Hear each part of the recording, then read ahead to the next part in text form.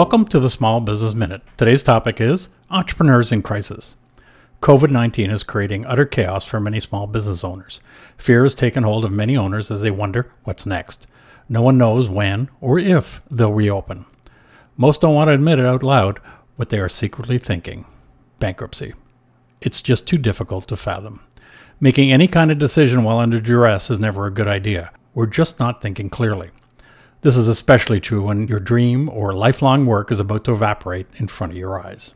COVID-19 has forced governments to mandate closure of all but essential services in many parts of the world. In turn, this has created panic amongst most entrepreneurs, and the reaction ranges from submission to lashing out at everyone. To be fair, this is a once-in-a-lifetime scenario. Much like a 100-year storm, most individuals and businesses are not prepared, and the aftermath will be disastrous for many. Not to be the bearer of bad news, but there's no cavalry coming. Sorry, governments can only do so much, and many small businesses will not qualify for many programs that are being unveiled. Many individuals think that the banks should automatically suspend all payments, but that's not going to happen. However, if your business was solid before COVID-19, you can probably get some short-term concessions.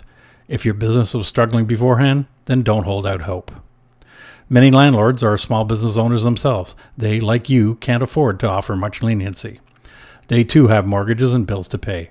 Unlike residential mortgages, commercial mortgages don't usually have a deferral option, so their payments must be made. So what's an entrepreneur to do? To state the obvious, batten down the hatches. But instead of just fretting away, it's time to get proactive and lay out a plan. Actually, it's time to lay out two plans. The first is based on your business starting up in 4 to 8 weeks, and the other is the worst-case scenario plan: business shutdown. Regardless of which way it goes, working on your plans will be a distraction from all the noise and give you something to do. Plan number 1, 4 to 8 weeks. Assuming you'll be able to restart, you'll need to put a game plan in place, so here's a primer on the things you'll need to think about. Number 1, call your landlord. If you haven't already, it's time to make that call and ask how you can work together. They may or may not be willing or able to offer any concessions, but you need to know. Don't assume, ask the question. Number 2, business most likely won't return to the pre-crisis levels, so how do you plan on managing it? How much staff do you need, short and long term? You need to let your employees know your thoughts. Number 3, how are you going to get your customers back?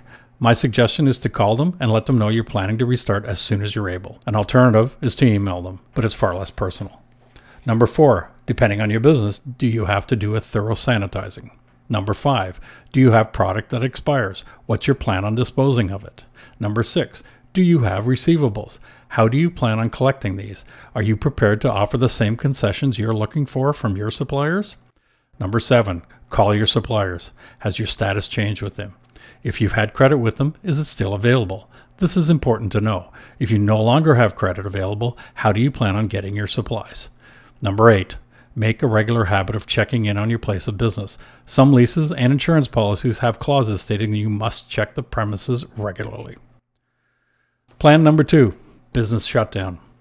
This is not fun, but you need to be prepared if this becomes the inevitable. Planning a measured shutdown is far better than doing nothing and just letting things happen. As soul-destroying as this can be, there's an old adage that says, if you find yourself in a hole, quit digging. If shutting the business down is your only option, it's best to initiate it sooner rather than later to stop the financial bleeding. Now is the time to get your head around this potential outcome so that you are in control. The following steps should get you started in the event a windup is necessary. Number 1, contact your lawyer and discuss the situation. Find out what needs to be done to close a business and the cost to do so. Get their input and direction on how to handle your suppliers, including your landlord. Number 2, contact your accountant. Ask them what your liability is regarding taxes owed and their role in the business windup. Number 3, make a list of all your payables. This includes absolutely everything. Number 4, make a list of any receivables you have and you plan on collecting these. The more you collect, the less you'll end up owing. Number 5, list all your inventory and contact your suppliers to see if you can return any unused product. Otherwise, develop a plan to liquidate.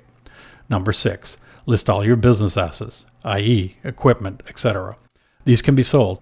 Just remember that their value will be significantly less than what you paid or what you think they're worth, as many other businesses will be liquidating at the same time. Number 7, contact other creditors to determine what you owe them. Some will be willing to negotiate a lesser amount or some form of payment plan. Number 8, make sure you complete all the necessary paperwork for laying off your staff if you haven't done so yet. Regardless of your experience or your years in business, no one could have foreseen what has gripped the world economies as a result of COVID-19. Most recessions and depressions come upon gradually over time and give people the time to adjust their course in order to weather the storm. But not this time. It was immediate and without warning. What you do next matters. How you do it also matters. So by putting your plans in place now, you'll be prepared, in control, and be able to live to fight another day. I'm Greg Weatherden, and this has been your Small Business Minute.